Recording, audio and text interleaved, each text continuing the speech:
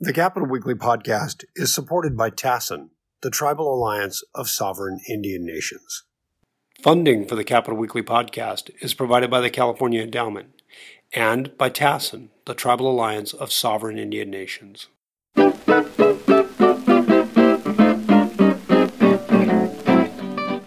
Greetings and welcome to Capital Weekly's podcast. I'm John Howard. I'm joined by Tim Foster. Hello.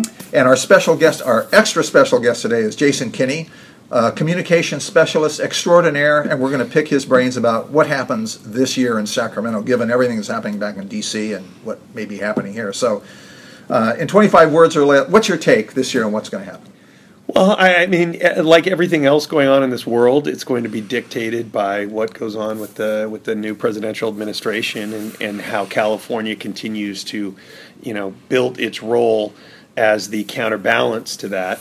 And it is, clearly dominating everything that's going on in the legislature, in terms of local government, as well as, upcoming political races. How people contrast this state and their role with what we expect or hoping for the least bad outcome, but preparing for a lot of different possibilities. And, how come nobody likes California? I've had reporter friends who work back in D.C. And yet everybody wants to live here. Everybody right? wants, but it's anywhere but California. And I mean, is it all jealousy because we're so cool? And well, I can sit around and wax nostalgic about my days of growing up in Indiana and learning politics in Indiana, but I chose to live in California because, it's and I think it is to some extent there is some residual, that we're a few steps ahead of everybody else. The prism through which Kevin Starr's words, which were the late great Kevin Starr, the prism by which the world sees the future, and that's true. More diversity, better economy, better environment, better weather, and potholes. Though and I complain about the potholes. True. It's not a perfect utopian society, but we're about as close as America comes these days, and I think that the importance of sort of communicating, since I'm in communications, communicating that kind of beacon of opportunity is more important now than ever. Do you think other states would want to emulate us and do what we do rather than be resentful and? Every state wants to speak angrily about California's arrogance or California's progressivism or California's overregulation or that it's somehow. But the truth is, states have succeeded, when they've followed our example. And that's true on how they treat workers. That's true on innovation. Notice that every state wants to brand their own version of a Silicon Alley or a Silicon, whatever their version of Silicon Valley is. And that's true in the entertainment industry. That's true on a whole host on the automation issues. And so. We try not to be. California is an important part. I am not a Cal Exeter, and I think it's a ludicrous concept because I think that America works best when it works together, and California just has to continue to push the edge of the envelope there. But that's where we are. Is the Cal Exit it's another one of those scams? I mean, not scam, but it's one of those things. You could say scam. Okay, a lot of attention. Since I've been around here, there have been 3 or 4 pushes to leave California by place mostly in the north. Mm-hmm. And as they looked at it, instead of cutting the state in half, the line kept going north. Well, we really don't like Fresno either. Let's go. We don't like Sacramento either. Let's go north. Let's not go any further south than Redding. And so it's basically a little quad, and it never happened. Is this, my take on it is just basically publicity. It's fun to talk about. It goes nowhere. And Yeah, look, it's a nice way of expressing your, folks' acrimony about something that they don't like in terms of federal government or the direction the country's heading in. But when push comes to shove, the benefits of existing in the world's most important and largest, in this environment and being the largest state within that structure, and the benefits of legal cooperation, interstate commerce, and federal enforcement, all these different issues that come together. The idea that we would ever do anything but try to continue to be the best American state we can be is just it's crazy. What do you see as the inauguration is coming up, the swearing in is coming up very quickly. So from your friends in the Democratic Party, or just Democrats, are they going to D.C. to watch this? Are they watching this from afar? For the most part, no. For the most part, I mean, some folks are. I mean, I have a lot of friends who are going to D.C. to participate in some of the counter programming that's going on, the Mother's March and some there's some events going on all across the country to sort of raise awareness about the dramatic impacts of what the Trump administration promises to do on day one, which is the executive action on immigration, some of the reversal of Obamacare and the economic catastrophe that would come from that. Planned Parenthood, obviously, there was an action here today. There's a big women's march here in Sacramento on Saturday, I think. Yeah, there is. It's coming Saturday. It is look. There's a lot of ironic, and if everyone can read polls, everyone except for President-elect Trump, who continues to deny their very existence. But he's never been more unpopular. The programs that he's threatening to overturn, things like Obamacare is more popular today than it ever has been, right? Mm. And we are where we are on healthcare reform. I believe it's not to cool hand Luke this discussion, but it is a failure to communicate, and which is ironic. Okay, that's well, no, but it's infuriated me. 45% of Americans and a majority of voters in swing states, the three critical states that elected President Trump, believe that Obamacare is doing more good than harm, and yet here we are at the precipice of its complete reversal without any sort of alternative solution, and it's frustrating in terms of what the inauguration is going to look like. I mean, we've never had this sort of division and antagonism before going into an inaugural in my memory. I mean, even the days Rockettes. I remember, yeah. I mean, the entertainment part of this, Three Doors Down being the headliner. And the Bruce Springsteen cover band backing up out of respect for the boss. I mean, we have had better entertainment at the Sacramento County Democratic e-board election than the Trump presidential inaugural will. But it's bigger than that, which is, President-elect Trump has inserted himself into so many federal issues and not even acknowledged the usual peaceful transition that America has had, which is, we only have one president at a time. They continue to insert themselves into key issues and have contact with foreign leaders at inappropriate times. And so it's created this very intense hostility and balkanization between the two parties. But one thing I will say is, even though that drives political professionals and people that are more calm demeanor crazy, I think some of his voters like that he's shaking things up, and they that's exactly what they want him to do, is break all the norms. He's talking about NATO being outdated and the UN. Right. Why are we in the UN? Why are we giving them money? Which I don't think we actually have paid our UN dues in decades. Right. But anyway, more thoughtful people hear this and they're horrified, and I think a lot of his voters go, that's what I've been saying down at the PTA meeting for 10 years, and they're finally my president speaking for me. And I think that those kind of things, that throwing the norms out, they see that as him sticking it to Washington, and they probably like that. Now, I'm not saying they're going to like it when inevitably that causes real problems in our international relations and other ways, but I think that that's resonating with some of his voters. Yeah, I mean, part of this is, there's this prevailing theory that Trump voters were anarchists or nihilists at heart, but at the same time, there's all this polling to show that they were really concerned about the economy and where their future role in a place where automation and sharing, the sharing economy, and there was all this kind of inherent economic uncertainty that was driving this, but those two things seem to contradict each other, and that's the hard part. We need economic growth at every level of the income spectrum, and what he's offering is to blow the entire village up. Well, the village is, the village is something that we all are kind of wedded to. I think what he's promising is sort of Kansas writ large. Yeah, and it's and look at where, and we keep coming back to. I mean, Kansas on the economic side. I'll use Texas as another example. Has been largely a race to the bottom. There has been, there have been some successes there, but for the most part, in terms of worker rights, environmental rights, education, all across the board, it is not how America maintains its superpower status. No, in their economy, I think, needed a lot of help, and in fact, I think Republicans were forced to raise taxes because their tax cutting did not provide the boost that they had expected. No, I mean, and this goes to the age-old argument that taxes are ultimately, create the infrastructure on which, our economy and our entire society thrives, right? And so, what about the division of the electorate? I mean, the last election in 2012, it's really struck me.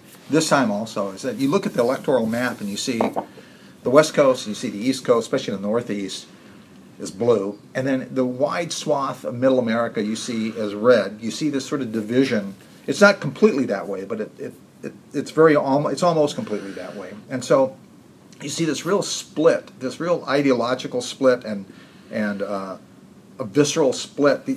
I can't remember people being so angry at each other as we have a new president coming in. You always have people who are unhappy their guy didn't win or their person didn't win. But I can't remember it like this. I can't remember seeing all these counter demonstrations planned, right there at the same time the guy is being sworn into office. Right. And the anger this time seems to have been stepped up. Come on, John, you remember 1860. It was so similar. Yeah, 1860. But well, so, I don't know.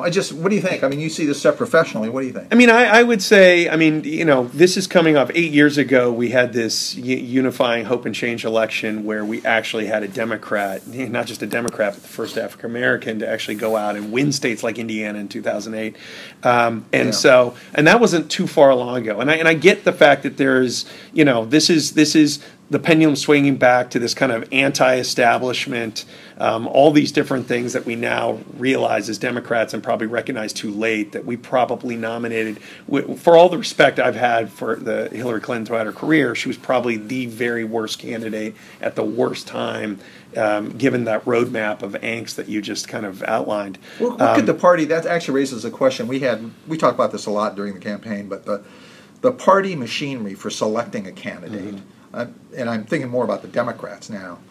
What are the changes, or should there be any changes? Should there be any reforms, or should that be modified in some way?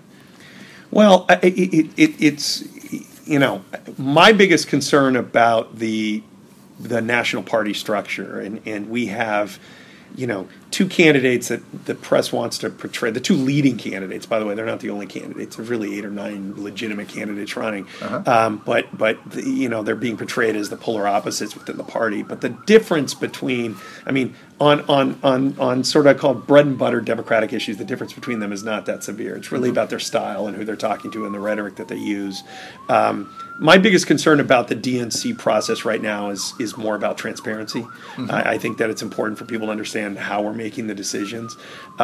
But it is a far more democratic process than the RNC process. And, not getting into the but it is going to be, this whole thing is going to be a battle for the heart and soul of what we're looking at as a party. And you saw it in the e-board. I made that joke earlier. Most people don't know that we have these things called the e-board elections, which are or ADEM elections that were the initial kind of swath of delegates. 1/3 of the delegates of the California State Democratic Party just got elected a weekend ago. Mm-hmm. And it was largely, there was an inordinate amount of turnout, which, by the way, you asked about what the lasting impact of this election is going to be. I think we're going to see an immediate impact in the 2018 election here in California and everywhere. You mean as far as the party structure goes? Or I think the party structure and turnout and people getting motivated. 2 years ago, the midterm election we still have huge Democratic majorities in California, but turnout was incredibly low. We had no interesting top of the ticket race. People didn't really know what they were turning out to go vote for. Jerry Brown was a shoo-in for re-election, and it impacted a lot of the different races here, but it impacted races all across the country. And I think we're going to see we're going to see high turnout, and it's too early to say, but I believe that's going to be true, more than your standard issue midterm election. But in terms of what it means for our party, or the Democratic Party, there is going to be an effort by the progressive voices are going to be less inclined to kind of sit back and wait to see what the grand old establishment tells them to do. They just don't. They want to wrest control of the direction of this party. And the truth is, I think that accrues to California's benefit, and I think that will accrue. I think the pendulum is going to swing back hard. I view. I don't with view. Young people, you think? I do, as well as people of color. And I don't view the Trump presidency as a political realignment. I see it as the last, desperate gasp of this sort of, like I said, this kind of nihilistic tendency to want to let to blow up Washington D.C. and to have things at any cost have things just fall apart and let the chips fall where they may. That is not going, in my view, to turn out well, especially for those people who are on the wrong side of the economic inequality scale in this country, or the schism in this country, and I think there's going to be a hard turn back. Now the onus is on Democrats, to offer, thoughtful alternatives and to give real solutions. We can't continue to dodge questions around, which we always want to do, about public education, about trade pacts, about, these different questions that I mentioned. Automation earlier. That's an issue that people take seriously. Innovation's a great thing, but it's built, but not when it's driving out or being built on the backs of the middle class, which is largely disappearing. It was always the backbone of the Democratic Party.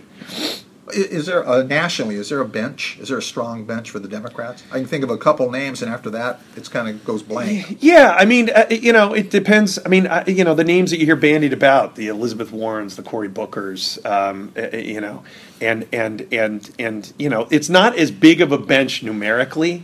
Now that being said, California has the strongest and largest bench of folks on the Democrat side than we've seen by any state in a very, very long time. There is no shortage of alpha politicians in California that are ready to kind of lead the way, and we see it in the legislature with the two leaders. We see it with the names who are being bandied about for the one or two major races that might be coming up in 2018, we still have two superstars in elected John office Howard here. And Tim Foster. In addition to that dynamic duo, the Batman and Robin of the First Amendment around here, the great defenders of the First Amendment. God, we haven't even talked. How do we get through this and not talk about the media? But no, that's part two. Stay tuned for part two. Say whatever you want. We'll misquote you anyway. So. That's right. No, we have one of the 5 most effective governors in the country, and we have a senator at the age of 83 seems more active and aggressive and more animated than I've seen. Does her she in a long retire time. this year? Look, I'm not going to. And does De Leon run for her? This my highest. I'm hearing. I will say what I'll give you the political answer here out of respect for a senator that I've okay, but when Tim turns us off, we get the real scoop. that she's earned the right to make her own decision about that. But the you are a good communicator. Well, no, that happens to be true, and she's doing this at a time. And you got ranking member of intelligence, ranking member of judiciary, ranking member of all these different issues of appropriations at a time when all 3 of those committees are probably going to be more important, especially in the Senate, in terms of a stopgap against whatever hellscape is coming our way from Capitol Hill, guided by Don't Donald hold Trump. back. Well, no, and in the middle of all this, people talk about that we're all galvanizing and uniting behind. Everybody's is in a skirmish to be the leading Trump opponent in California. But the truth is, I view this as all positive, which is it's forcing everyone to kind of drop their kind of what I would call their kind of petty differences, their sort of whatever their personal political ambitions down the road, and kind of work together in a way they haven't in the past to try to figure out what we can do. And it's not just about the California example or the soapbox. It's about we actually have constitutional authority as a state to actually not be compelled to follow whatever federal government edicts come our way. And ironically, a lot of those precedents came from conservative administrations in other states like Texas, right? That dug in, and because they didn't want to, comply with whatever. They didn't want to comply with Planned Parenthood or civil rights. In this case, we're actually fighting on the side of the angels here on immigration and climate and education and all the other things. So, that is going to be, and that puts Republicans in California, not to make this, not to get too granular here, but that puts them in a unique spot, because how do they play this? Do they put the interests of California ahead of whatever the partisan? And this is coming at a critical time, because Republicans, we have supermajorities in both legislature, and we have multiple competitive seats in 2018. In what, midterms are the Republicans' best shot to actually do something about that. And they're probably going to have a Republican candidate, a legitimate Republican candidate running for governor. And so how do they position themselves in California, in a place where even California Republicans, active Republicans, are very uncomfortable with the direction of this administration? Mm-hmm. They had a lot of good hope after